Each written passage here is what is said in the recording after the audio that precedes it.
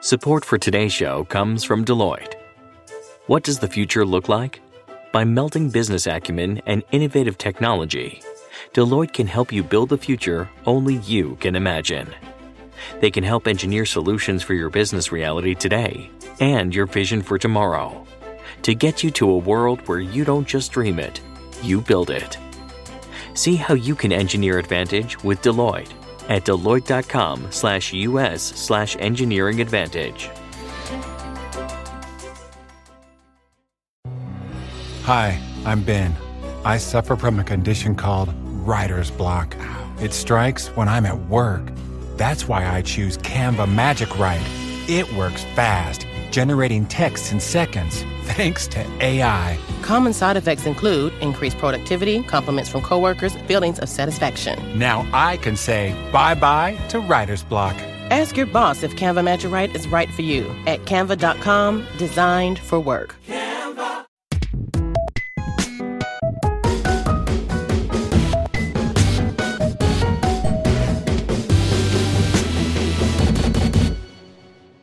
Welcome to the Vergecast, the flagship podcast of companies front-running other companies' announcements before the second company has a very large event. I'm your friend David Pierce. Alex Kranz is here. I'm your friend who also has an AR headset they really want to talk to you about this week. just everyone who has an AR headset, tell us about it right now. If you've ever even thought about it, now is the time. Addie Robertson's here. Hi. Nilay is out forever. No, he'll be back next week. He's on vacation doing God only knows what. He's mostly still in Slack, so I don't think he's actually on any kind of vacation. I was like, he's just on vacation slacking all of us, but knowing that like he can ignore the Slacks afterwards. It's honestly kind of the best vacation. It's just like a no responsibilities work week. Beautiful. Where like I can do work if I feel like it, and I can yell at everyone in Slack if I want to, but I don't have to do anything. Like that's vacation right there as far as I'm concerned. The goal. All right, we have a lot to get to this week. It's WWDC next week. We're going to talk a bunch about that. There's a lot of stuff coming. But first, we should talk about the front run to end all front runs, which was Meta announcing the Quest 3 VR headset. This is just like transparently Meta saying, like, please, Apple's about to launch a headset. We beg you, do not forget that we also make headsets. Buy our headsets. We love you. Mark Zuckerberg. Oh, absolutely. Addie, like, what's going on here? Tell us about this thing. So, yeah, the Quest 3, which was very widely rumored. It's not like this is some shock. Everybody's known it's been coming for a long time. But there was one lone hands-on with it last week. And then now we've gotten a full announce. Its deal is that it is slimmer and lighter than the Quest 2, the way that the Quest 2 was slimmer and lighter than the Quest. There are color pass-through cameras. So it's got these three things that look kind of like these little pills on the front of it. And they are dual camera arrays, and then there's a depth sensor, which was supposed to be on the Meta Quest Pro but got dropped. And so that gives it the sort of quasi-augmented reality capabilities that the Quest Pro has, but it's much cheaper. It is $499. And then they're also going to keep the Quest 2 around, but they're going to drop the price point back down to what it was before, which is $299. The pricing of the Quest never stops confusing me. And on the one hand, like the Quest 3, $499.99 is both a lot and a little in the scheme of VR headsets. The old one is getting a big software update they talked about and is going down in price. The Pro exists. I think they've sold 0 of them as far as I can tell. But like this thing fits into kind of an awkward space. Like the vibe I got, this was basically just a teaser. I don't think it does. Does it? This works for you, Alex? Yeah, because the original, I mean, I don't necessarily think it's the best idea, but the original, like the Quest 2, what was so compelling was everybody really liked it and it was cheap. It was $300. And so you're like, oh, I want to spend $300 to like try out really good VR. That sounds great. And I don't have to like put a bunch of crap in my house to do it. And so that made sense. Then everybody got really pissed when they increased the price last year, and now they've dropped the price again. And I think the higher storage one is actually now cheaper than it was when it initially launched. But it's like, it sounds like the Quest 2 is still their beginners. You just want to get a taste. And then, okay, you want full color pass through, but without the garbage that is the Quest Pro. Now you can get it for like $100, $200 more. Like, it makes a little sense. Everything about this makes sense, right? Like, it makes sense that the one hands-on went to Mark Gurman, who is a very well-known reporter on like things happening at Apple. So of course that's who they go to front run Apple. Like, could not have made it any clearer that that's what they were doing by going to Gurman.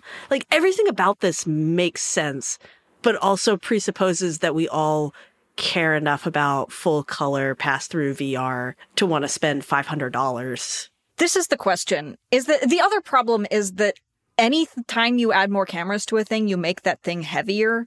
And I'm kind of annoyed by that. It could turn out this thing is great, but I would actually just prefer a headset that has very rudimentary pass-through but is lighter to a thing that is trying to implement this use case that maybe someone could do well. The Quest Pro did not do well. I still do not see a really compelling option for, like, a really compelling reason why I should want it. I'm going to be annoyed if there's, like, a better version of this headset that I could have gotten for cheaper, that it's just saddled with this quasi-augmented reality.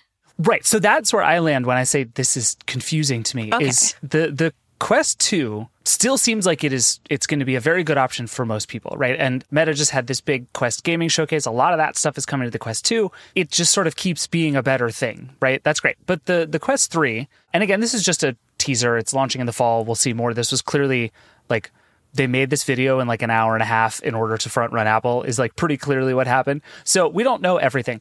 But to me, it's exactly what you're saying, Addie. It's like the Quest 2, a little later, little more powerful. Those are all good things. But then the big new thing is this pass-through. And A, I'm suspicious that this pass-through is going to be any good based on what we've seen from the Quest Pro. And B, there's really no evidence anywhere yet of like a useful app for this. All the stuff they show is just like, look at this nifty thing you can put on your table. And it's like we're still in the like see the IKEA sofa in your living room before you buy it phase of all of this stuff. And to me, that's just like, that's nothing. And so I'm kind of the mind that like, where is the thing that's going to make me spend $200 extra on this? Because I don't necessarily buy that it's passed through. And every time I say I don't like some feature on a VR headset, somebody's like, this is the exact thing I needed. I love this. I fully accept that. That's great. Like, as someone who does like this thing mostly for gaming, though, and who does general purpose computing, I feel like Meta has not made a very good pitch for pass-through to me. What would that pitch look like? Like in your wildest dreams? This is the part I have trouble with, is I'm not even sure what I want from this. Short of some of the like truly amazing, like probably still 10 years away, incredible epic AR experiences. Like what is good even look like here? I don't think full color pass-through can be good, because full color pass-through means that, okay, now I'm going to be able to wear this around my house doing other things, but I'm still going to look like a jackass. I think my entire career is a testament to the fact that I don't care about that. But I think that all of the compelling uses I've seen for augmented reality so far are things that happen outside my house. They're things that are smartphone-esque. And I think that is hard to pull off here. Like, I think home AR, so far I haven't heard a lot of really great takes on it.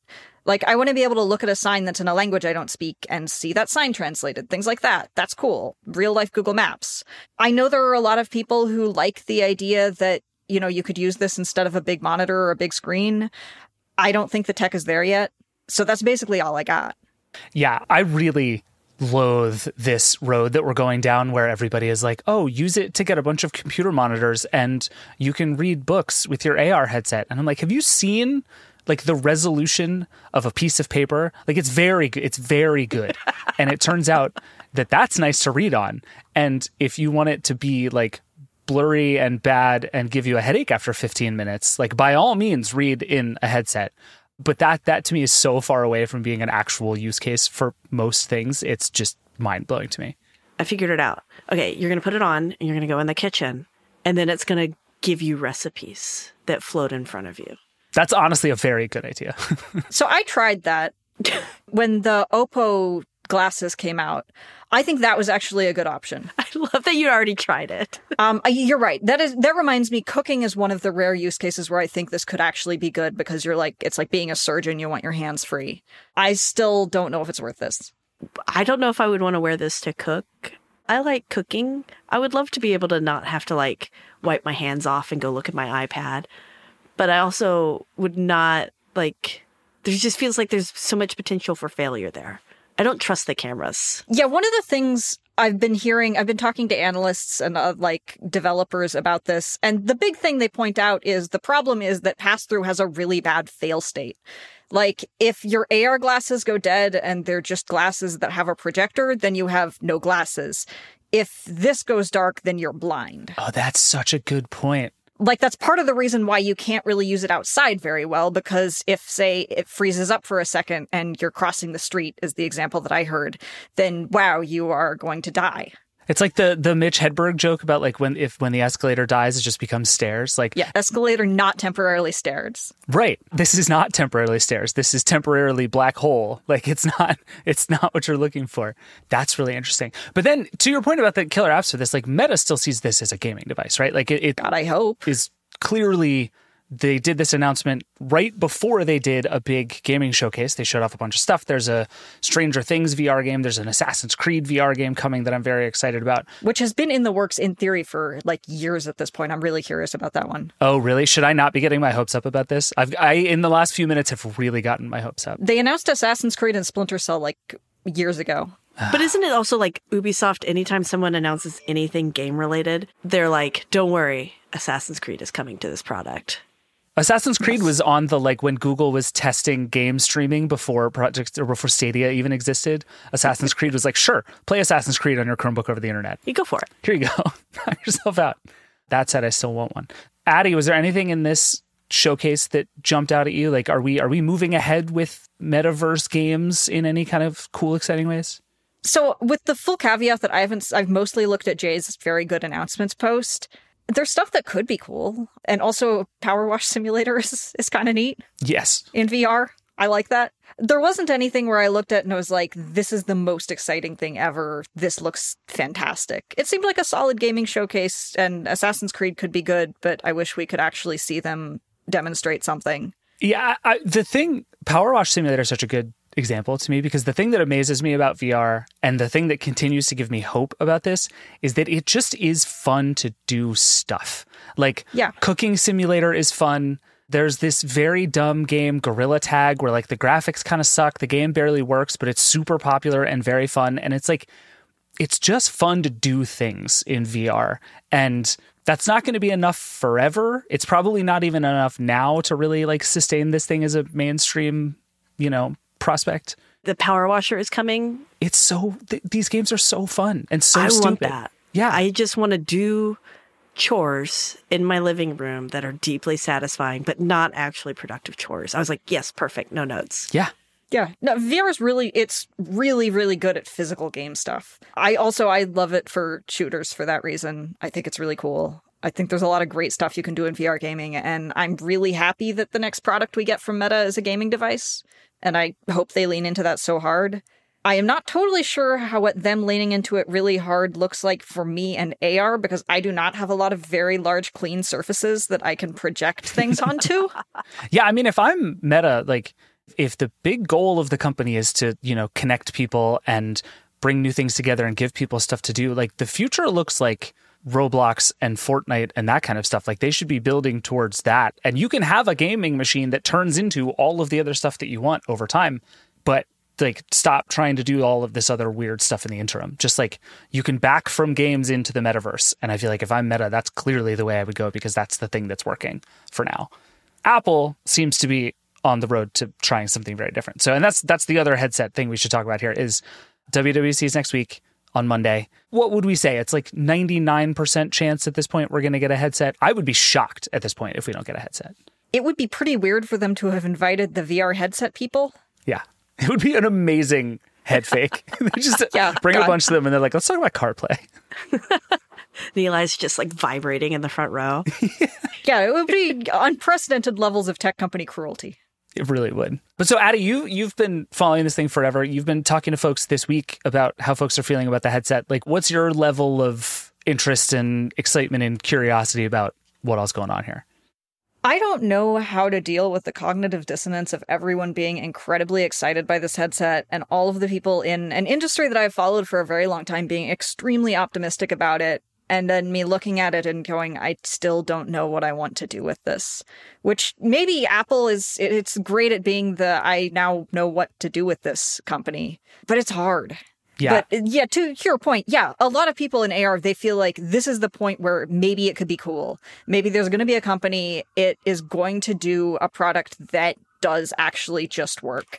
That you're going to have something where if you want to use your desktop with it or an app, you don't have to go through this really complicated syncing process of like downloading another client and setting up another account. You already have all of that. You can just drag a window from your iPhone to your headset or something. That they're this company that has this really strong record with design, with making things very approachable, that it's going to be high end, but it sounds like from all the specs we know, it's going to have just this ridiculously high end screen to the extent that might actually manage to sell pass-through AR as something that feels kind of like looking at the real world. And so I think that all of those things do feel like they're meaningfully different from what, say, Meta is doing, just because Apple's in a position to have advantages that Meta doesn't have right now. Yeah, I think I've gone back and forth on how I feel about the fact that this thing is reported to cost $3,000. And I've actually come around to a place of like weird optimism about that fact, because what it means in theory is that Apple can basically afford to throw every bit of power and spec and capability that it has into it. It can use Apple is capable of making very good screens. It's capable of making like unparalleled processors in this space. It's capable of having really great cameras, right? Like if you just spare no expense and put all of that into one thing, like you can see how a lot of the pieces might actually come together in a cool way. The downside is it's going to cost $3,000, but maybe the upside is that as a result, it can actually like be good. I don't know. Alex, where's your head at right now? What are you thinking about? I think that this is like a turning point for AR VR, regardless, like however, either way this comes out, right? If this comes out and everybody's like, wow, this screen is really good. It turns out when you don't put a garbage screen in these things, it's an incredible experience and it makes everything better. And that could be really extraordinary, right? And that could put more investment into better displays, because the displays on every single headset out there right now is hot garbage, even the really expensive ones. Okay, I don't think that's universally true, but they're like very high-end specialized things. Like Varjo. Yeah, Varjo's good. But if you're just talking about stuff that you're probably going to buy off the shelf as a consumer, a lot of it's not great. Yeah. And so I think like the opportunity to show that and prove that actually displays do make these, that could be really, really cool. But also the other side of this is if that's not enough, then VR is kind of dead and Apple looks really stupid. Is kind of where I'm sitting with it. Like, because so many people, I mean, Addie, correct me if I'm wrong, but so many people are like, well, it's Apple. Apple doesn't come into these things without knowing what to do. Apple is really good at making up use cases for products when other people have struggled at it. But even Apple, like all the reports we've gotten about this product so far have been like, even Apple is worried about what the use cases are. It feels a lot like the watch, where the watch came out and it took them a couple of years to figure it out. And like they can't afford to do that with VR, because at least with, watches, other people had figured stuff out. There was enthusiasm behind these products. With VR, it's not quite the same. So I'm actually really curious what they do with the VR side of the spectrum, because if they made just a really good VR headset with good VR controllers, then people have figured out some compelling things to do, which are games. Yeah. If you put Beat Saber on this, then okay, it's not $3,000 worth of a thing, but it is, you get to pick it up day one and there's something fun to do on it. I don't know how Apple's going to control these things. That is my biggest open question. If it is just hand tracking, then that automatically locks out the vast majority of things that people have discovered are fun in VR headsets. I'm just thinking about playing Beat Saber with my hands and anyone walking in on that. I really appreciate the extent to which your life in VR is governed by, like, what if someone opens the door into my living room while I'm playing VR? Because one time I was playing Beat Saber and really working up a sweat, and I had the window open on a ground floor apartment. Everybody saw.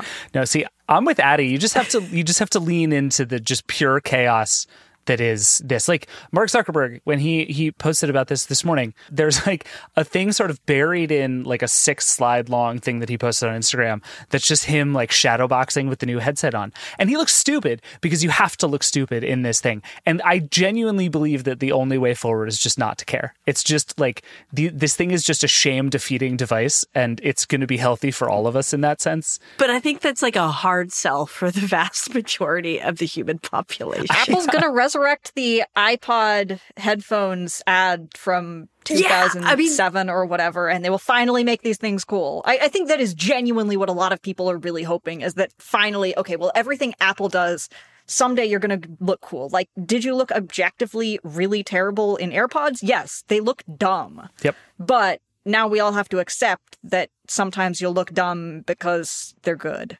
Yeah, I really think that is I love that. the thing people are most looking to Apple to do here. Like, it's the tech is one thing, and I think bigger than just the, like, how do you make one of these things good is the question of, like, what do I do with this? And I think there are a lot of people who are going to be watching on Monday saying, like, what is the killer app that Apple identifies? My overwhelming theory is that it's FaceTime, that I think Apple is going to spend a tremendous amount of time talking about FaceTime, because, like, good video chats is just like a thing a headset can do very well now, and that Apple is going to talk a lot about.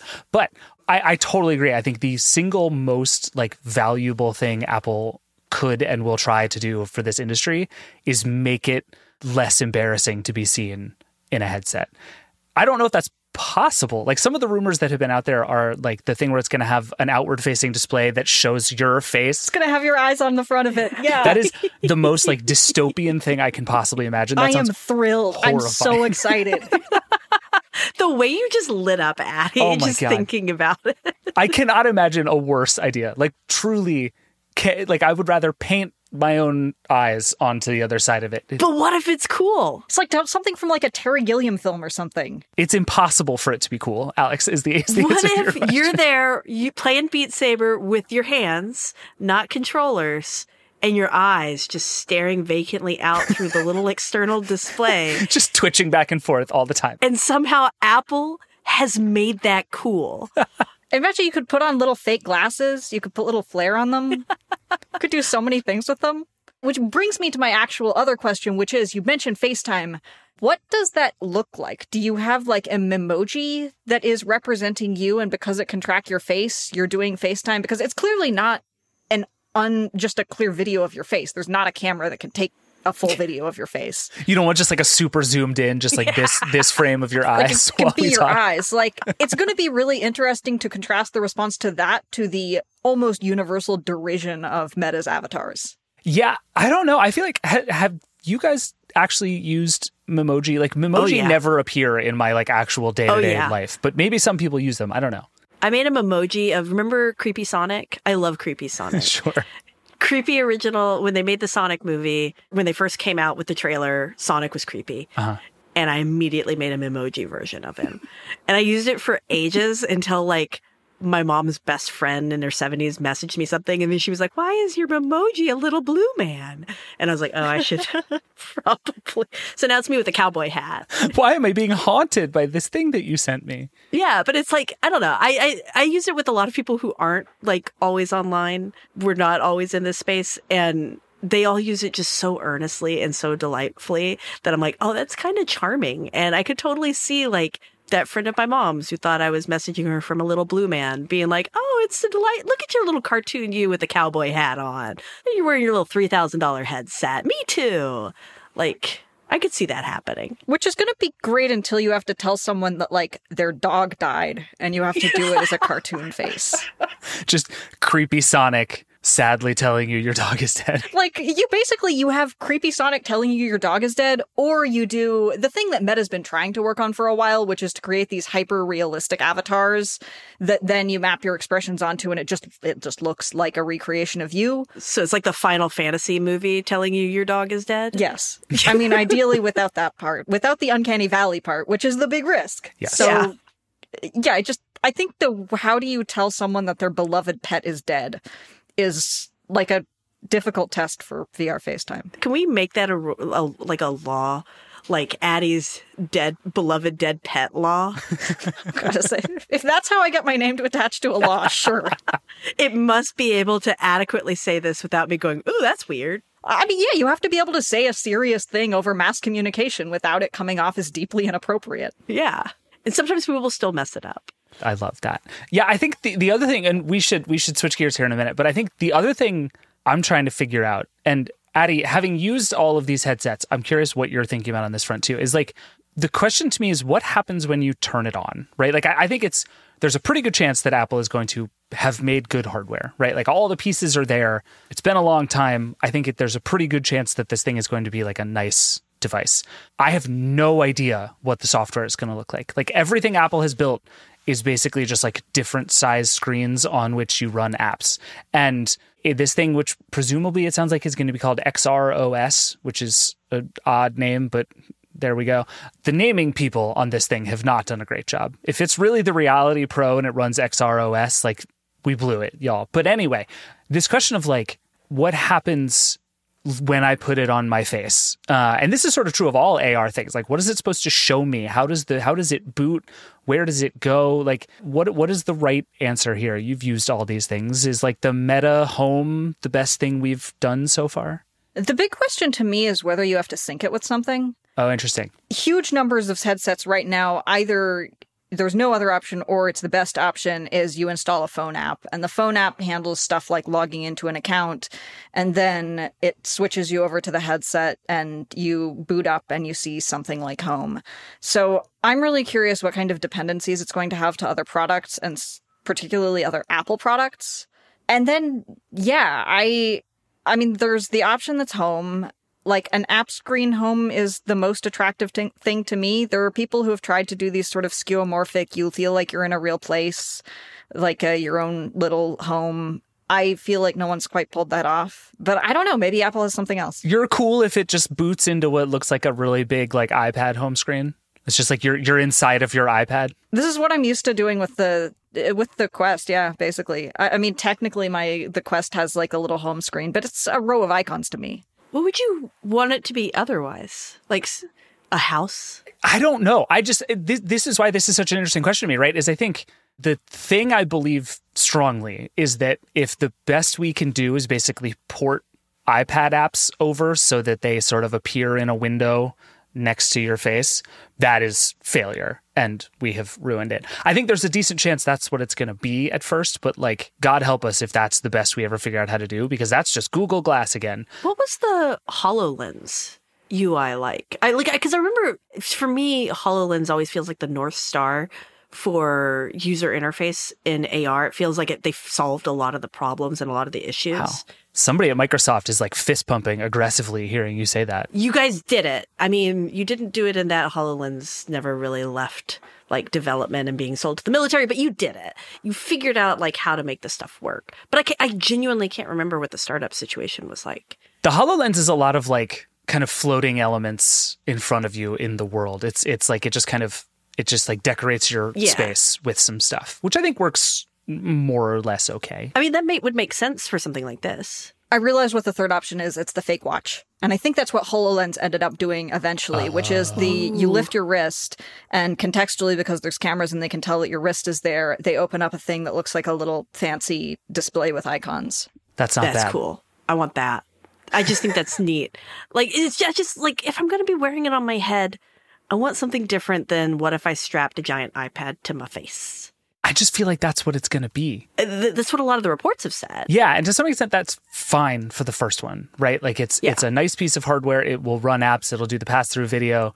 You'll be able to, like, throw a big Netflix screen up here. Like, I was thinking this morning about the thing Mark Zuckerberg said at I think it was back when it was called Facebook Connect a bunch of years ago, about, like, the North Star of this is you can just project a television onto your wall, and you just have, like, a virtual TV that sits there. I kind of think that is the vibe that we're going to get from the first run of Apple's headset. That is just like, I just want to watch Netflix, and just like, Netflix. So question for this is, how do you watch Netflix with like your roommate or your kid? Because you're both watching different Netflixes. Do you have a way to sync them up? Like, I think that Apple has to be just normal enough to recognize that people are maybe going to want to watch things with other people, and that they're going to want to come up with a situation that will let them do this. You buy a headset precisely so you never have to speak to your children again. Like, that's just what it is. They can't admit that. No, but they can. Because a friend of mine this morning sent me a photo, and she's like babysitting her two nephews, and she's got two sons. And she sends me a picture, and it's all four boys in her kitchen, all on their own iPads, all with their own headphones in, all doing their own thing. And I was like, that is totally foreign to me. Like, one, nothing like that before breakfast. But two, like, usually the TV would be on and we'd all be watching Arthur or whatever cartoon was on, or news if my mom vetoed us. And they don't do that as often anymore, right? Like, a lot of people don't do that. They go and they watch their own things. Everybody sits down for family time, and we're physically in the same room as the family time.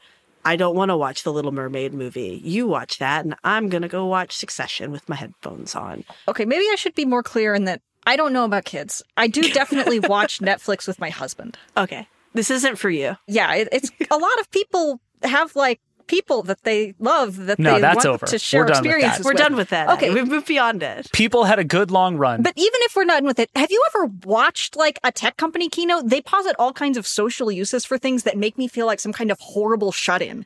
Everything they announce is like, so, you know when you have your 30 friends over for a potluck? Like, they have to find some way to make that play. Yeah. Yeah, or like when they do the iPad AR stuff and they're like, you know how you and your friends gather around a table and play Dungeons and Dragons through your iPads? And it's like, yes, me and my friends, we do that for sure. All the time. 100% of the time. Only thing we do. Yeah, that is fair. I guess that plays into what they're going to do with FaceTime too, right? Like, it's that same situation of how do we make this social without being weird and creepy? And hopefully Apple figured that out. Right, guys? Yeah, we'll see. All right, we need to switch gears and take a break. But before we go, you each have to give me one prediction about something that's going to happen with the headset on Monday. Ideally, something that has not been reported or talked about. I'll go first while you guys think. I think there are going to be colors. I think this thing is going to come in like a wide, maybe not that wide, but in a variety of like cool, interesting colors. There might be a purple. Like, it's going to be very important to Apple that this thing is like nice to look at and wear. And so they're going to do a lot of the same stuff they did with the watch and try to make a case that this is like a lovely fashion object. And it won't work, but they're going to try. That's my theory.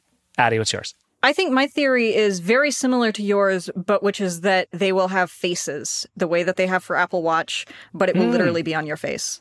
And that will be what the front screen is for. And if you are out in full AR mode, then it will be your face and maybe you can, I don't know, wear funny glasses.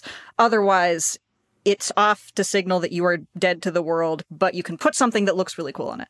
That's a good idea. Alex, what do you got? The controller will be the iPhone. I think somebody already reported this, but I still think it's true. Like, you're going to hold it in your hand? Yeah. You will play Beat Saber with your iPhone, which means we'll probably at some point get a little MagSafe strap for your iPhone. I'm going to have my iPad in one hand, my iPhone in the other, and I'm just going to be crushing Beat Saber. It's going to be unbelievable. Flinging things into the TV at all times. Can't wait till I punch a wall with my phone. It's going to be great.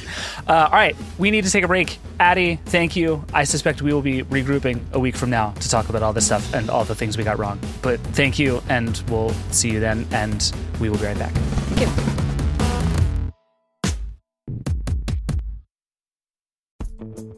Vacations can be tricky. You already know how to book flights and hotels, but now the only thing you're missing is, the actual travel experience.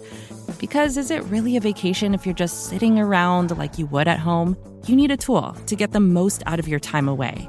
That's where Viator steps in. You can book guided tours, activities, excursions, and more in one place to make your trip truly unforgettable. Viator has over 300,000 travel experiences to choose from. Everything from simple tours to extreme adventures and all the niche, interesting stuff in between. So you can plan something that everyone you're traveling with will enjoy. Real traveler reviews give the inside scoop from people who already been on the experiences you're considering, so you can plan with confidence. Free cancellation helps you plan for the unexpected. And 24/7 customer support means you can travel worry-free. Download the Viator app now and use code Viator10 for 10% off your first booking in the app. Find travel experiences for you. Do more with Viator. Support for this podcast comes from Constant Contact. If you're a business owner, you already know that it's really, really hard to cut through the noise of everyday life. If you want to connect with your customers, you need to break through the noise. You need Constant Contact. Constant Contact is a marketing platform that makes it easy to reach new audiences, grow your customer list, and connect over email, text, social media, and more. Whether you're a marketing guru or just learning the ropes, Constant Contact offers writing assistance tools and automation features that make it simple to say the right thing at the right time. So get going and start growing your business today with a free trial at ConstantContact.com. Just go to ConstantContact.com right now. Constant Contact, helping the small stand tall. ConstantContact.com.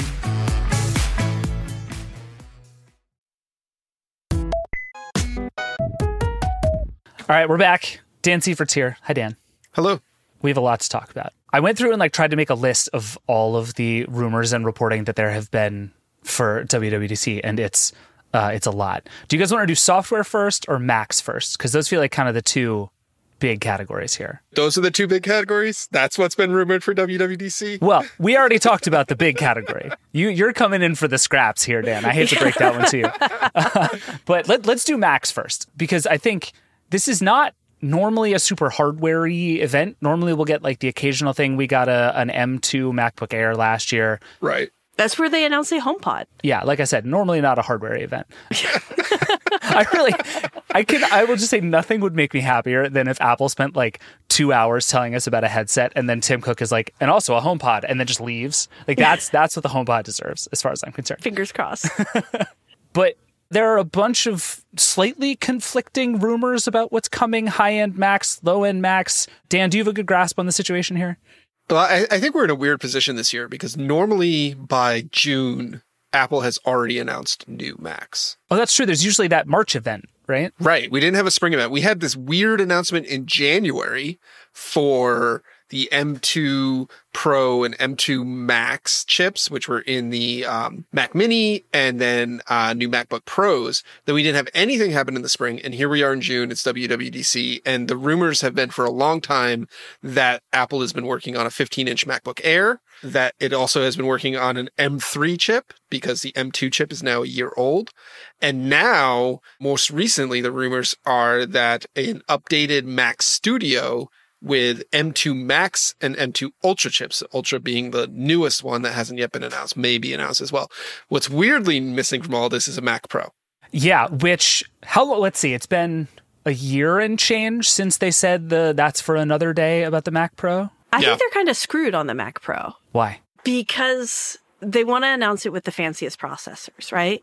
But the fanciest processors always come second. They always announce the M2, then the M2 Max, the M1, the M1 Max.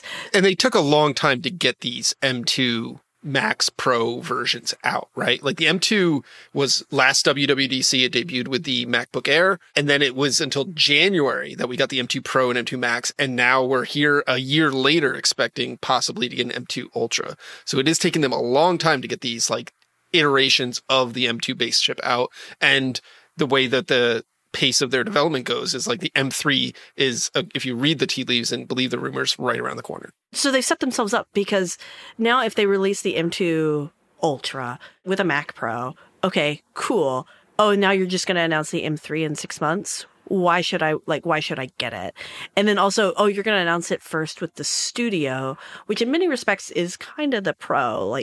It's very, very good. I've got one. I podcast on it right now. It's wonderful. There's stuff that professionals certainly need, right? Better in outs, stuff like that. Expandability, yep. Mm-hmm. But is that going to be enough? Yeah, I don't know. If they come out with an M2 Ultra next week and stick it in a refreshed Mac Studio, it is open question of what is there for the Mac Pro to have, right? Or is there what's above Ultra, right? And I think that's what you're driving at, right, Alex? Yeah. And I think the one thing about the Mac Pro that you kind of alluded to that is different from the Mac Studio is expandability. And nobody has really even none of the rumors, none of the reporting has really kind of alluded to how Apple might address that in the M architecture world where RAM is basically all on the same die. They don't support third-party GPUs, so you're not sticking an AMD GPU in it. There aren't expansion cards for audio drivers or whatever professionals stick in a Mac Pro.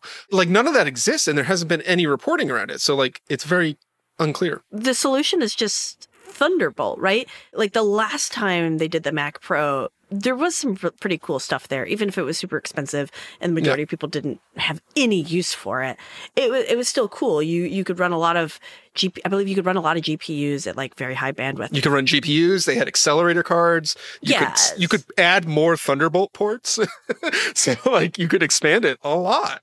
And in this case, it's like, well, their solution right now for expandability is Thunderbolt. Yeah. And you don't need a tower for that because Thunderbolt's just a little USB-C style plug. So where do you go? And if you don't need the GPUs, and if this other stuff, they're so reluctant to work with other people.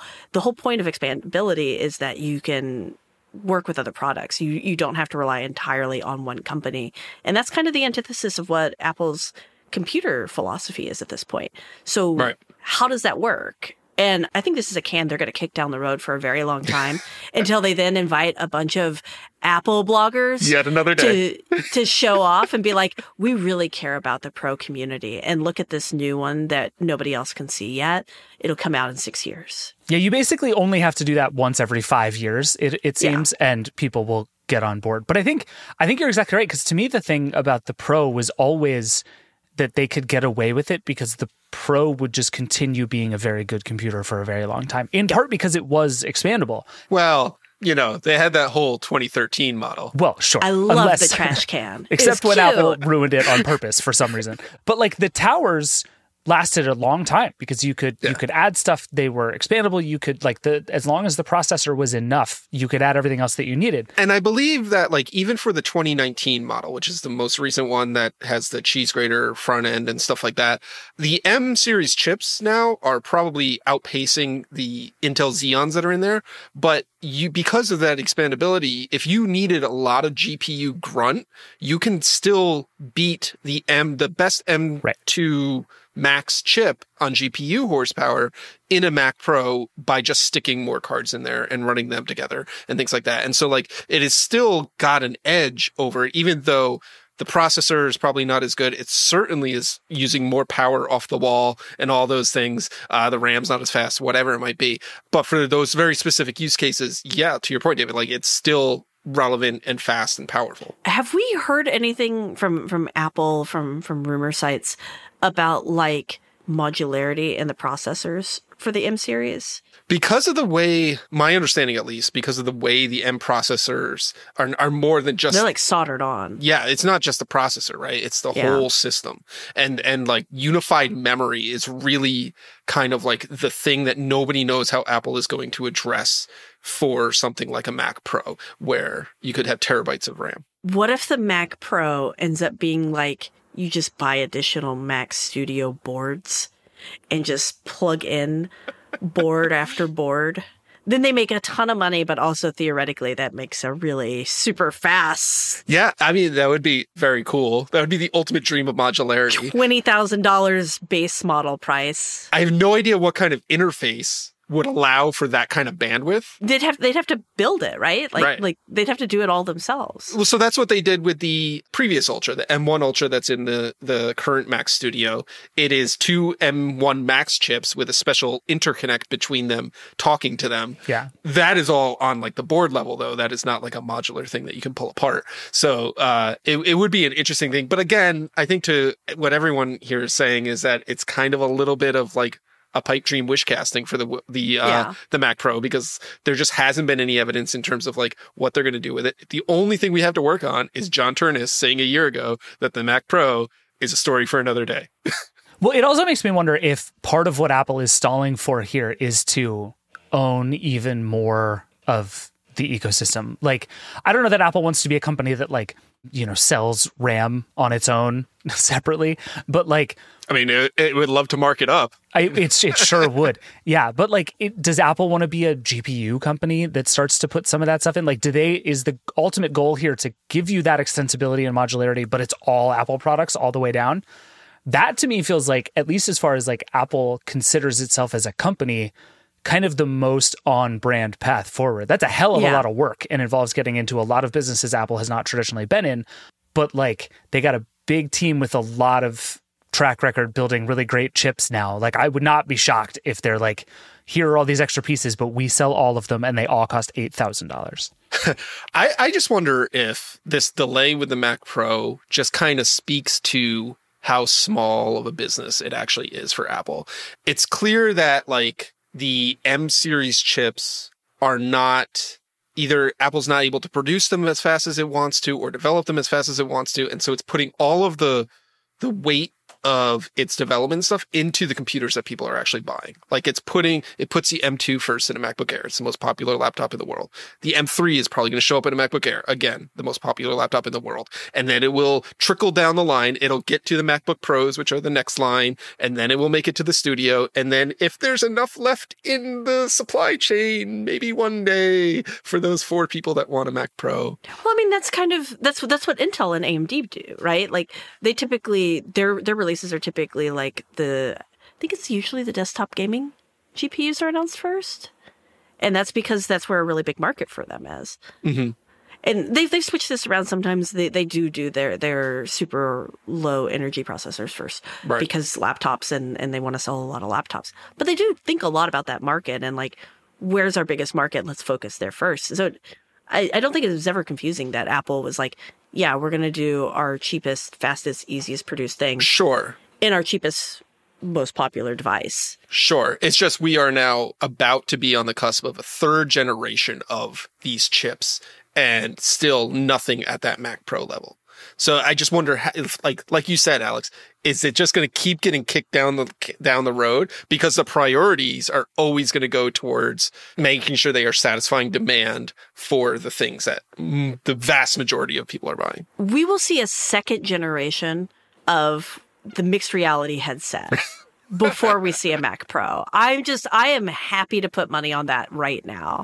Oof. There are a bunch of video editors who just got real sad listening to that. I'm sorry, very sorry guys. to all of you video editors. But I do think the other part of this, and then we should get back to the stuff that's actually real and going to launch. Sorry, Mac Pro.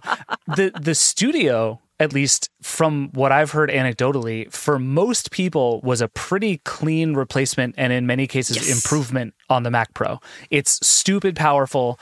It's much smaller. It's much easier to like run and manage. It's a lot cheaper.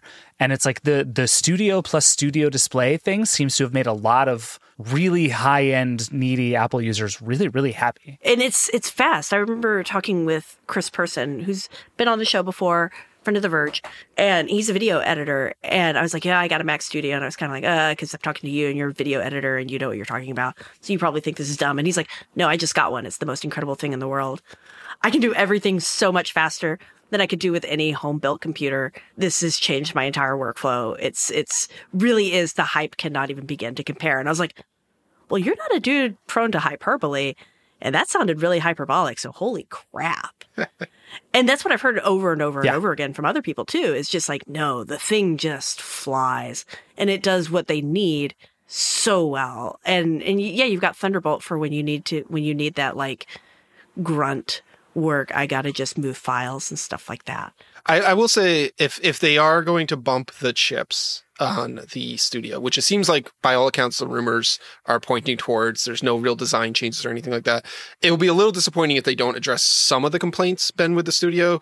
There's been a lot of user complaints about the fan noise. Alex, I don't know if that's been an issue for you, but a lot of very particular people don't like it. I'm not doing a bunch of grunt work. Wait, they don't like that there's too much of it, or they don't like the like specific sound of the fan? Apparently, it sits at a low RPM of like 2,000 RPM constantly. It does not shut off. And so like that's really weird for the M series MacBook Pros, which almost never turn their fans on. The Mac Studio constantly has its fan on. And some people in quiet environments, maybe they're particular about the sound of it or whatever, don't like it. Hold on. No, nothing. Alex's hearing is too damaged, is what we're reading. And then I think, things like the HDMI port, if I'm not mistaken, is 2.0 instead of 2.1, stuff like that, where like they could upgrade it and make it better. But yeah, it seems like what you were saying, Alex, is like there really isn't much to do to the Mac Studio to make it better other than bring it up to the next generation, make it even more powerful than it already is. Give me 2 HDMI ports. No. Okay. Because I'm tired of having to use a weird Thunderbolt. If I know one thing about Apple, it's adapter. that giving you more ports is not what Apple is interested in. They did put a lot on the Studio, to be fair. That is true. It's got an SD card slot. Yeah, so like, listen, we'll take what we can get. But I think the 15-inch Air, I think to me is fascinating because I think back to last year and the M2 Air comes out. They do kind of a like gentle redesign of it that I still don't love. I still think the Wedge is like one of the greatest. I think it was a big redesign. I mean, that was a pretty significant redesign. Yes, in as much as you can redesign a 13-inch laptop that still looks like a 13-inch laptop. You know what I mean? It's like we're not sort of reinventing the wheel here, but it did change like a 11-year-old idea about how the Air works. So like I'll give you that. It was it went from a wedge to a square. Yeah, exactly. But the story of the M2, but really the story of that laptop and what you found when you reviewed it, Dan, is that the M2 was not such a meaningful upgrade over the M1 as to make it like a must buy. And I think I came out of that basically telling everybody over the last 12 months to buy an M1 MacBook Air because I like the shape of it better. But it had a bigger battery. So the M2 Air came with a lot of quality of life improvements. Bigger screen, better speakers, that had the MagSafe charging, other things that like better camera, things that like you used or experience interact with daily or make it better. But in terms of performance, you're right, David. It was like a modest bump in performance. And depending on which spec level you got, there was the whole controversy around the SSD being slower and things like that. Probably for most people buying a base level MacBook Air, they would never notice and not really matter. But you can get a lot of that battery life and performance out of the M1. And, we've seen over the past year or so, those are constantly going for like $800 brand new, which is a smoking deal. And I agree. I would totally recommend if someone is like, I want a good Mac for the least amount of money, then like absolutely M1 Air all the way. But it wasn't that huge generational leap that we got going from Intel to the M1 chip at all. And I don't think we are ever really going to see that again unless they go to a different architecture beyond, right? Like that was the big jump, and then everything else is going to be iterative. But we could see a really big battery life jump with the 15-inch MacBook Air, right? So that's what I was going to say is I think the smart thing that Apple is doing this year is actually making a change that is going to feel like a bigger change to people because it's just going to have more space for battery. I assume the battery life on this thing is going to be ridiculous. Yeah, I mean, I don't know anyone who's complaining about the M1 or M2 battery life. No, it still feels like magic. Honestly, the thing where I can just sit on a plane all the way across the country and my battery is still at like 65% is just like, I'm 2 years into having this computer and it still feels like magic how long it lasts. I want it to be more absurd than that, though. I want you to be able to go like, oh yeah, I went 3 days without looking for my charger because I have a 15-inch MacBook I mean, Air. it might happen. Like if that doesn't happen, that I'll be disappointed. I think that the 15-inch MacBook Air will be transformative, but not because of the battery, but just because it has a bigger screen and people love bigger screens and they will always go for bigger screens. And then so like if you look at Apple's laptops for, I don't know, ever, the 13-inch one was the accessible one. And then if you wanted any bigger screen, you are spending $2,000+, many times $1,000 more. If you want to go from a 13.5-inch M2 MacBook Air to a 16-inch MacBook Pro is $1,000 jump. And for most people, the rest of that difference is all stuff you don't care about. Exactly. Everything else is stuff you don't care about. Yeah. So there's a way that Apple can screw this up, and they screwed it up with the iPhone 14 Plus by pricing a 15-inch MacBook Air too close to $2,000. Because if you think about like the 13-inch MacBook Air starts at $1,200 now. Wow. I think if they price the 15-inch model in that $1,500 range, I think it'll be gangbusters and people will go nuts for it. If they're pricing it at $1,800 to $2,000, it's the iPhone 14 Plus all over again, where it is just too close to the price of the Pro models and people will just ignore it and either go cheap because they're on a budget or go up because they want something better. And so like, Apple could screw this up. I'm not like I think that they do have the potential to do a really awesome job with it, but like they screwed it up with the 14 Plus. It's possible they could do it here. Does it need to be cheaper than the MacBook Pro? Yes. Either size. Yes. So it needs to be cheaper than the 13-inch. So like the 13-inch MacBook Pro is that weird curveball that ruins everyone's predictions and models. I don't think it has to be cheaper than that. I think it has to be cheaper than the 14-inch MacBook Pro. Okay. But it has to be significantly cheaper than the 14-inch MacBook Pro, which the 14-inch MacBook Pro list price starts at $2,000. You can find them all over the place for $1,800. And that will offer more power because it's going to be an M2 Pro chip. It's going to have that mini LED screen. It's going to have ports and stuff like that. There's going to be a lot of reasons for people to buy that one instead of a 15-inch MacBook Air. But if all they want is a bigger screen, and really a MacBook Air is the computer for them, that a 15-inch MacBook Air priced correctly would be like gangbusters. Like if you look at like what people buy in Windows laptops. So what you want to happen is a 15-inch MacBook Air priced at like $1,500, 16 gigabytes of RAM standard. I don't even think they need to do that. Like they won't. I mean, it's Apple. They're not going to do it. They're going to do 8 gigs of RAM and 256 gigs of storage at $1,500.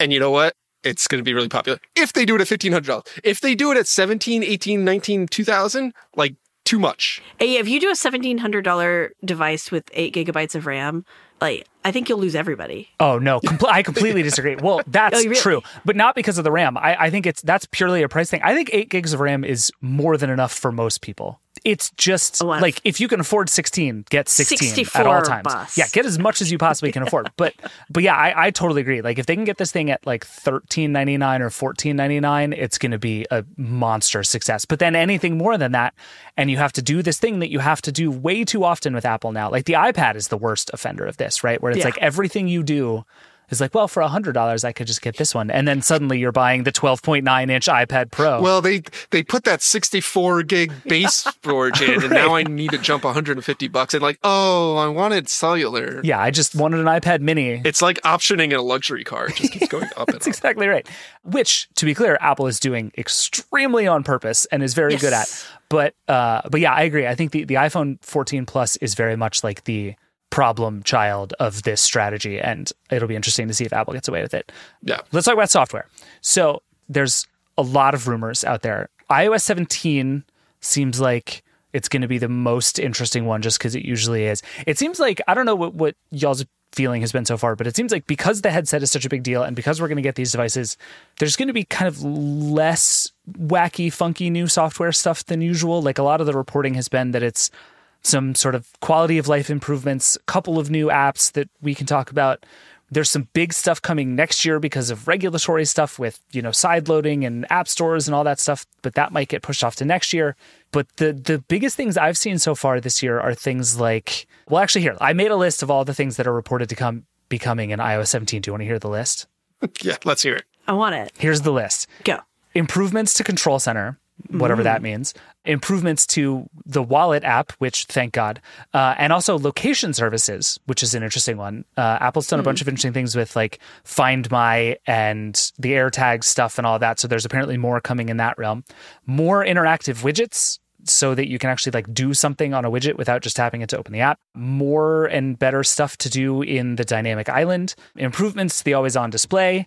AirPlay upgrades, so you could, in theory, send stuff from your phone to a TV or device, even if you don't own it, which I think would be very cool. Mark Gurman at Bloomberg, who we should say is basically responsible for the vast majority of the good reporting about what's going on at Apple in the world. So good job, Mark. What he said is basically Apple has been talking to like hotels about how to enable AirPlay so that I can send stuff from my phone to my hotel TV, which would be awesome. You don't travel with an Apple TV in your suitcase? I travel with a Roku for exactly this reason, and I hate it the most, and I would love to not have to do that anymore. But then it's not going to work, the biggest thing, or at least what I think is the biggest thing, is that Apple's apparently working on a way so that when you dock your phone, when it's off and horizontal, so it's like put down in landscape mode, it'll turn into essentially a smart display. It'll be sort of the always on display. It'll show information. I don't know what else, photos, whatever. And that it's a precursor to like what Apple wants to do with smart home displays. But it's basically, it's like what we've seen with the Pixel tablet and the Echo devices and the Nest stuff. It's a sort of ambient display that just shows you information. Perfect. I love that. Which I think it makes a lot more sense on an iPad, but sure. They're going to do it on the iPhone first. Can we go back to the hotel thing, though? Because that means that the hotel Wi-Fi has to not suck. And I can't really see like Hilton and Marriott and everybody being like, oh man, we have to go finally make this not be garbage. Just the hottest garbage on the planet. But what if it could make a direct Wi-Fi ad hoc connection from your device? Which I would assume that that's where it'll actually land. Do you think Hilton and Marriott are going to pay? You know what I think Hilton and Marriott are going to do? They're going to fill their rooms with those tele TVs because they can get them for free, and then you're going to have to look at ads the whole time. You already have to do that. Half the time you turn on the TV in a hotel and it's like, do you want to hear all about our great restaurant options? Guys, it's okay. I bring my tele TV with me to hotels, so it's no problem. Just under your arm. Yeah, it's fine. But again, like the sum of all of that stuff is like fine, right? It's like good new things, but nothing in there feels like a sort of big explosive new idea about iOS. And maybe that's just where we are. Yeah, I mean, I think that's like what iOS 17.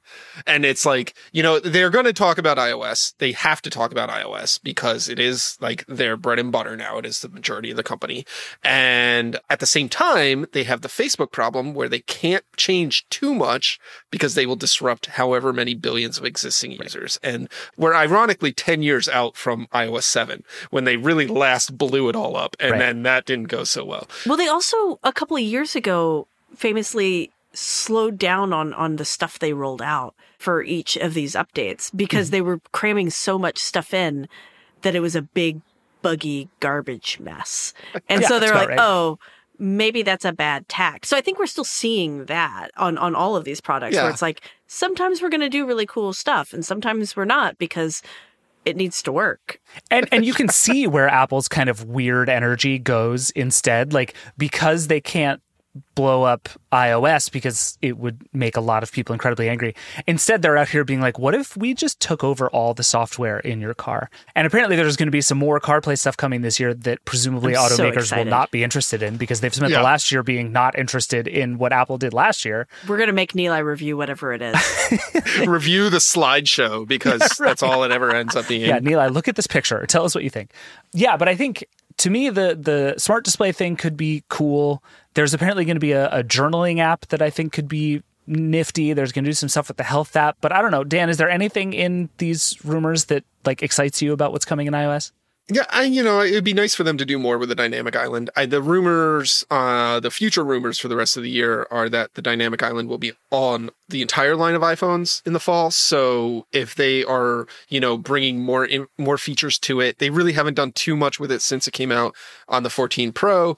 There's room to grow there. So like, it'd be interesting to see how they do that there. I like the idea of the ambient lock screen display, but like I said, I want that on an iPad more than I want it on my phone. It's weird in general that the always on display stuff has not come to the iPad. It's such a natural thing for it. Well, yeah, but like if you have it charged, I would assume this is only going to work if it's charging, right? Like if it's on a MagSafe dock or whatever, and you've got it rotated horizontally. But it's ugly on a dock. Because you have to do it horizontally, and then the charger's sticking out the butt. Well, I mean, on an iPhone, you could put it on a MagSafe puck and turn it horizontally, and there's nothing sticking out the side of it, right? Exactly, but you can't do that on an iPad. That's why that's what I'm saying. Is like that's why it's not on the iPad. Is because the iPad will be aesthetically ugly. Listen, Apple. If that's your reason, I urge you to take a look at the Magic Mouse and how that thing charges. And you have lost all leg to stand on about how things look when they are plugged in. Different teams. That was hardware. This is software.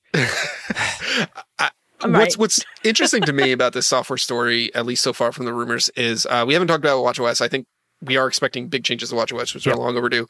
But as you mentioned earlier, David, there's not a lot rumored coming for macOS, and there's not a lot rumored coming for iPadOS. Yeah, we've heard almost nothing. Mac, iPad, and tvOS, there's been almost no reporting at all so far. tvOS could be so much better. Yeah. The fact that they haven't done any attempt to make live non-Apple TV Plus content readily available like you see on Android and some of the other products. Like Alex, if you're about to go on a fast TV rant, we're just ending the podcast. The podcast is over. It's just Dan, did you see how David clocked me? Just like as soon as you said the word live TV, it was like, oh no, we have to. He's like, oh, here it's coming. Alex is trying to fast move over here. Let's just start the ads coming in here. But wait, Dan, we cut you off. What were you saying? Well, yeah. So, the iPad, I think there's a lot of work that can be done. Obviously, Stage Manager's still a mess. They kind of biffed it last year with their launches. And it still doesn't have features that the iPhone has. Like we talked about, always on display is not there. Other like widgety features, stuff like that still aren't on the iPad. But it doesn't seem like it will get the new apps, right? So this journaling app will be available on all 3 platforms. And, maybe a health app will be on the iPad, which would be a nice addition because it's weirdly not there now. But like beyond that, there hasn't been any rumors or any reporting in terms of like them rethinking Stage Manager or coming out with new ideas or software for the iPad, which is a little bit of a bummer. And then, like you were saying, the Mac, like, what are they going to call it is the big question. Right. Yeah. Like what we joke is Craig Federighi going to make is now like the most interesting thing about the Mac every year. So excited. But watchOS 10, rumored to be a pretty big redesign, maybe the biggest redesign since the watch came out. Yeah, I haven't read as much about the watch. What's the theory about what's coming with the watch? So the big theory with it that has been rumored is that we are getting a take on widgets for the watch. Like the watch has complications now, but they're pretty static. They don't update very often, things like that. So the idea is that there will be new widget interfaces that update more frequently or more customizable, which would be great. Maybe a rethinking of the honeycomb, whatever they call that, the app launcher thing, which is kind of a disaster and always has been. A refresh of the user interface of the watch, which we haven't seen. It's basically been the same thing since 2015 with really minor iterations since then. So it's long overdue for it. It's a little interesting for them to do it this year if they are launching a new platform that's going to get all the attention, but whatever. If it's happening, I'll take it. So is it kind of like there's that Siri face that is just kind of a scrollable set of things. Is it kind of a play on that we might be getting? It could be, but I think that if that would work a lot better as a module on a different watch face. And a module that updates based on context and things like that. So right now, if you mess around with focus modes on your iPhone, you can tell it when I'm changing focus modes to change my watch face to whatever I set, just like you can change your wallpaper on your iPhone and your home screen. What if you took it a little bit further and used a little bit more context with where you are, what you're doing, and things like that, and the watch can be a little bit more adaptive? That would be nice. It'd be cool. It's kind of probably a nerdy level thing because you're going to have to tweak it and tinker with it and stuff like that, but I'm into it. One thing I've heard, I've been talking to a bunch of developers this week about just what they want from Apple, and for the most part, it's pretty straightforward. I've had a bunch of people say we want Swift UI to be better so we can better build cross-platform apps. But the number of people who have brought up the watch to me has been really interesting because on the one hand, the watch is kind of better and more mature than ever. But also, to your point, it is the same damn thing it has been since 2015.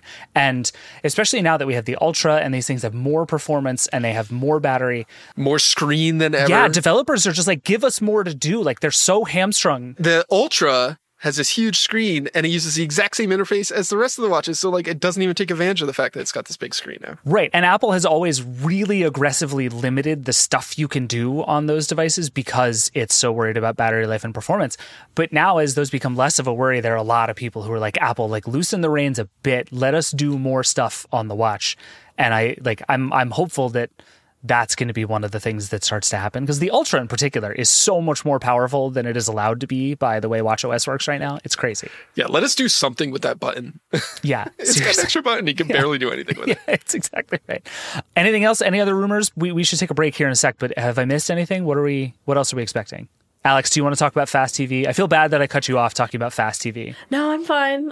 They're not going to do anything with it. And so why even get my hopes up? I wonder how much of these things are going to be in the keynote and how much is just going to be relegated to developer sessions or press releases or things like that. I mean, that's what they've done with tvOS the last couple of years. Yeah, they don't even mention it on stage. Poor tvOS. The bento box slides they show at the end of everything are going to be, I suspect, particularly full of stuff this year. Yeah, that they didn't mention because they've got to spend all this time on a new platform and a new device, and I expect this to be a 2-hour keynote, and even then, how are they going to touch everything? Yeah, Dan, you, Neela, and I are going to be there, so everyone, please start praying for us now. It's going to be a long, long, long day. Pray for our bladders. Yeah, have fun. All right, we need to take one more break, and then we're going to come back and do a lightning round, and then get out of here. We'll be right back.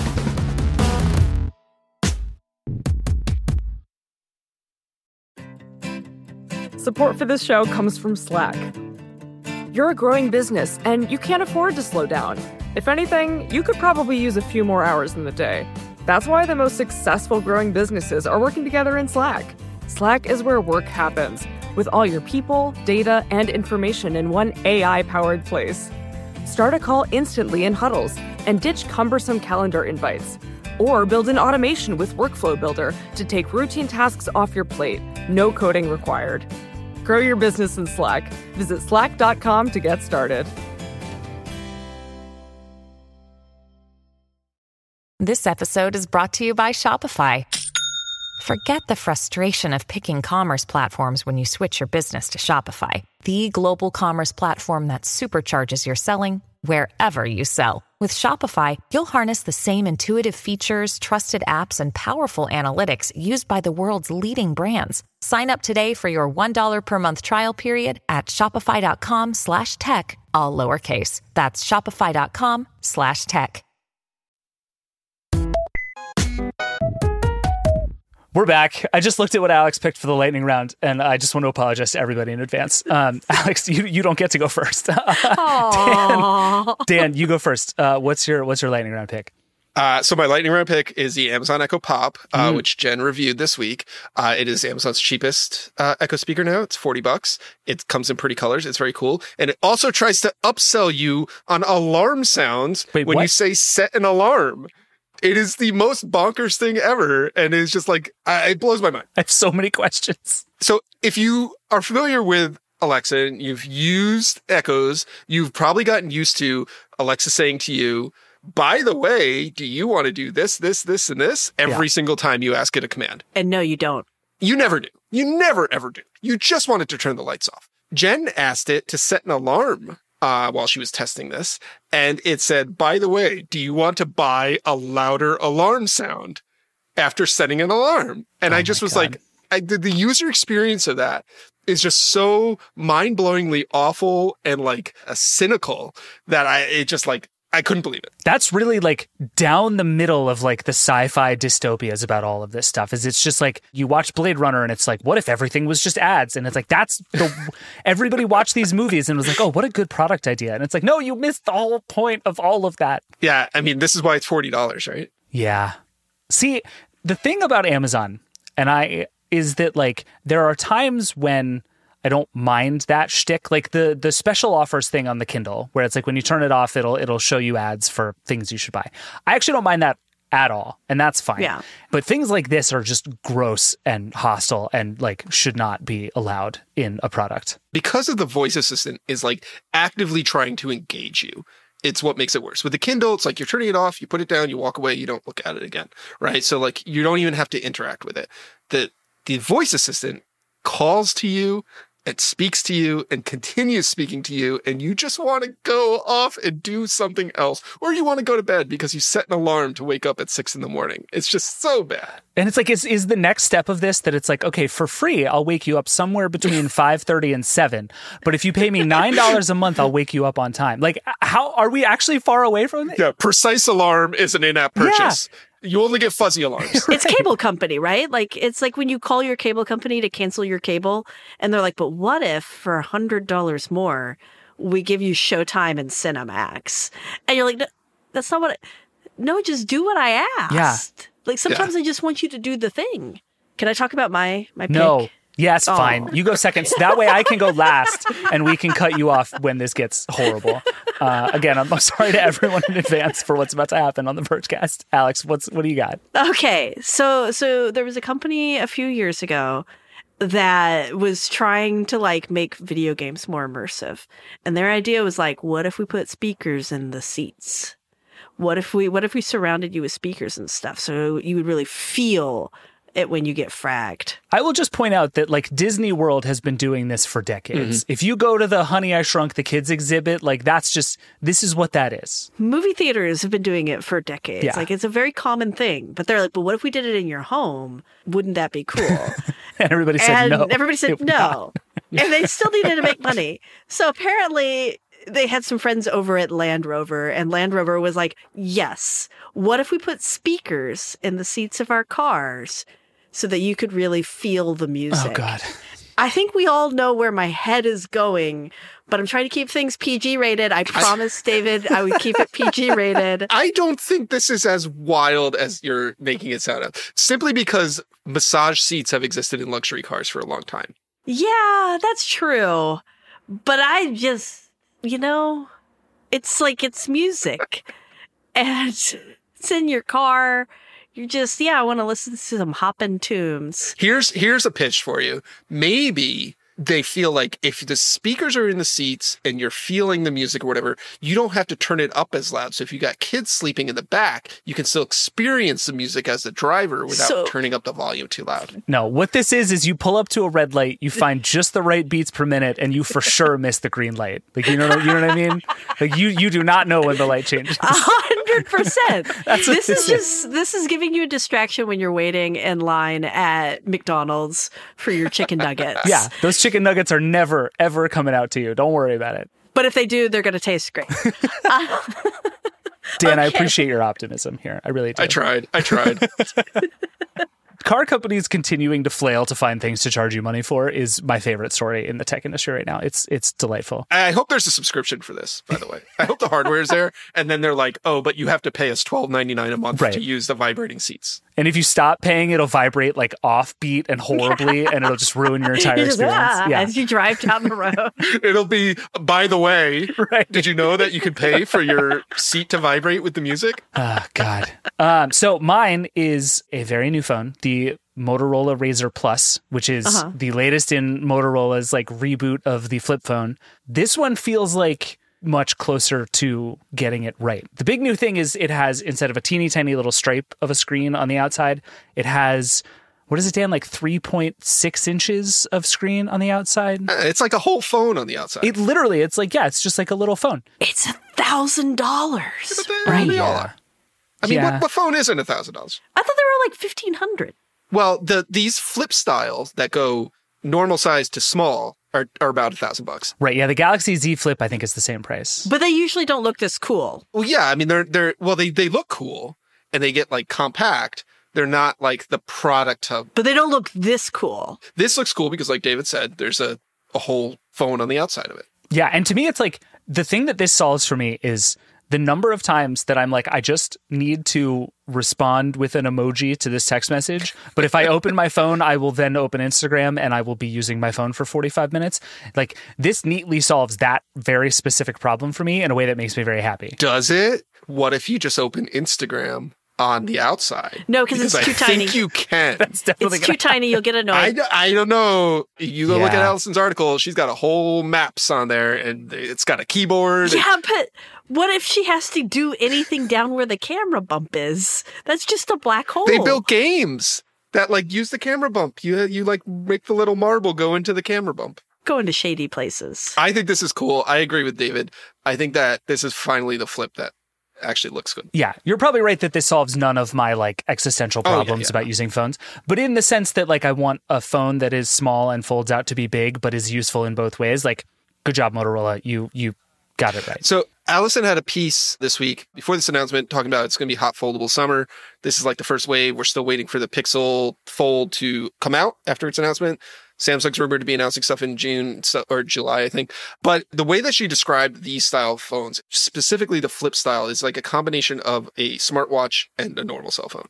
And then this outside display lets you do all the things that you might do on a smartwatch. Reply to messages, look at directions, control music, maybe smart home stuff or whatever. And this looks like definitely much more usable, especially than like Samsung's tiny little strip of a display that's very limited in what it will show. Yeah, flip phones. Give them to me. All of them. I love them all.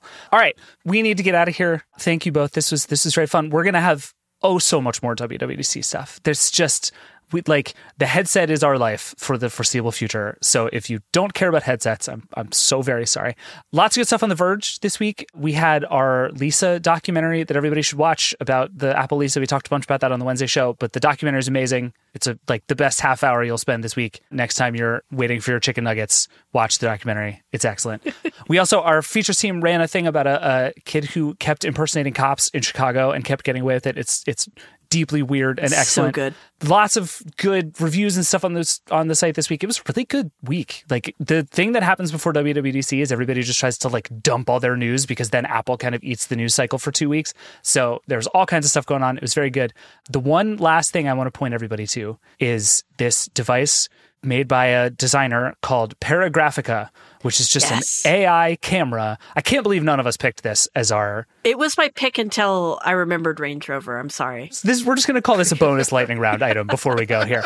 So this thing, it's a camera, but when you press the shutter, instead of actually taking a picture, it collects a bunch of data about the location, the current, weather conditions, what it's looking at, all this kind of stuff, feeds all of that to an image generator, and then spits back an AI-generated image, theoretically, of the thing that you were just looking at. Is it a camera, David? What's a photo, you guys? This is like... I hate this. It's honestly, it's so good that Nilay is not here because this would have been the entire show. We would have spent 2 hours just debating this thing. I don't want to disparage the designer that made this because I think it's super creative and very interesting. The concept of it makes me very sad. I will say they would agree. They meant this as like an art project to start conversations, not like the gadget of the future. So I think in that sense, I think it's totally fascinating. But yeah, I think it's very possible to like viscerally hate this thing and be totally correct and valid in your take on it. What is reality? Yeah. I hate it and I love it at the same time. Like, I'm truly torn by it. Yeah, I think it's fascinating. But there's a thing, we'll put the link in the show notes. There's actually a site you can go to and you just sort of like Mad Libs your way through some of the information that it needs, and then it spits back an image to you. It's like, it's cool. The weirdest, trippiest thing of all time. It's very fun. I highly suggest everybody do it. Are they real photos? Let us know. Yeah, who knows? If you get a good one of us, let us know. Please feed us to all image generators and let us know how it goes. Anyway, we're going to be back on Wednesday. We have a bunch of post-WWDC stuff planned. It's all going to be very fun. We have some cool collabby stuff going on with some friends that we've been working on. That's going to be really great. We'll be back here for the show next week once we've digested. It's going to be very fun. A lot of Apple stuff going on. If you have questions, call the hotline. We're going to try to answer as many questions as you can. 866-VERGE11. If you have Apple questions now or after the keynote, let us know. Dan, Neela, and I will be there live. It's going to be really fun. We will see you all in Cupertino next week. That's it. That's VergeCast. Rock and roll.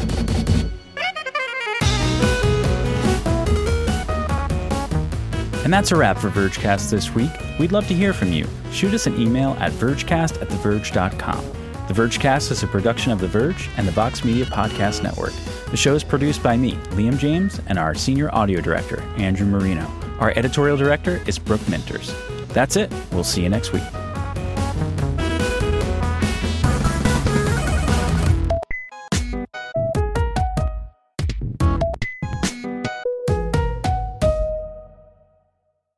Support for this show comes from Fundrise. Buy low, sell high. It's easy to say, hard to do.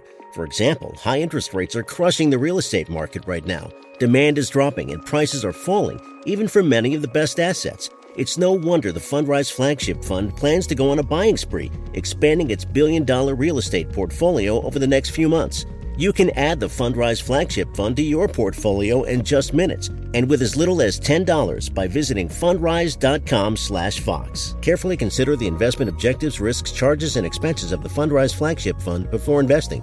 This and other information can be found in the fund's prospectus at fundrise.com/flagship.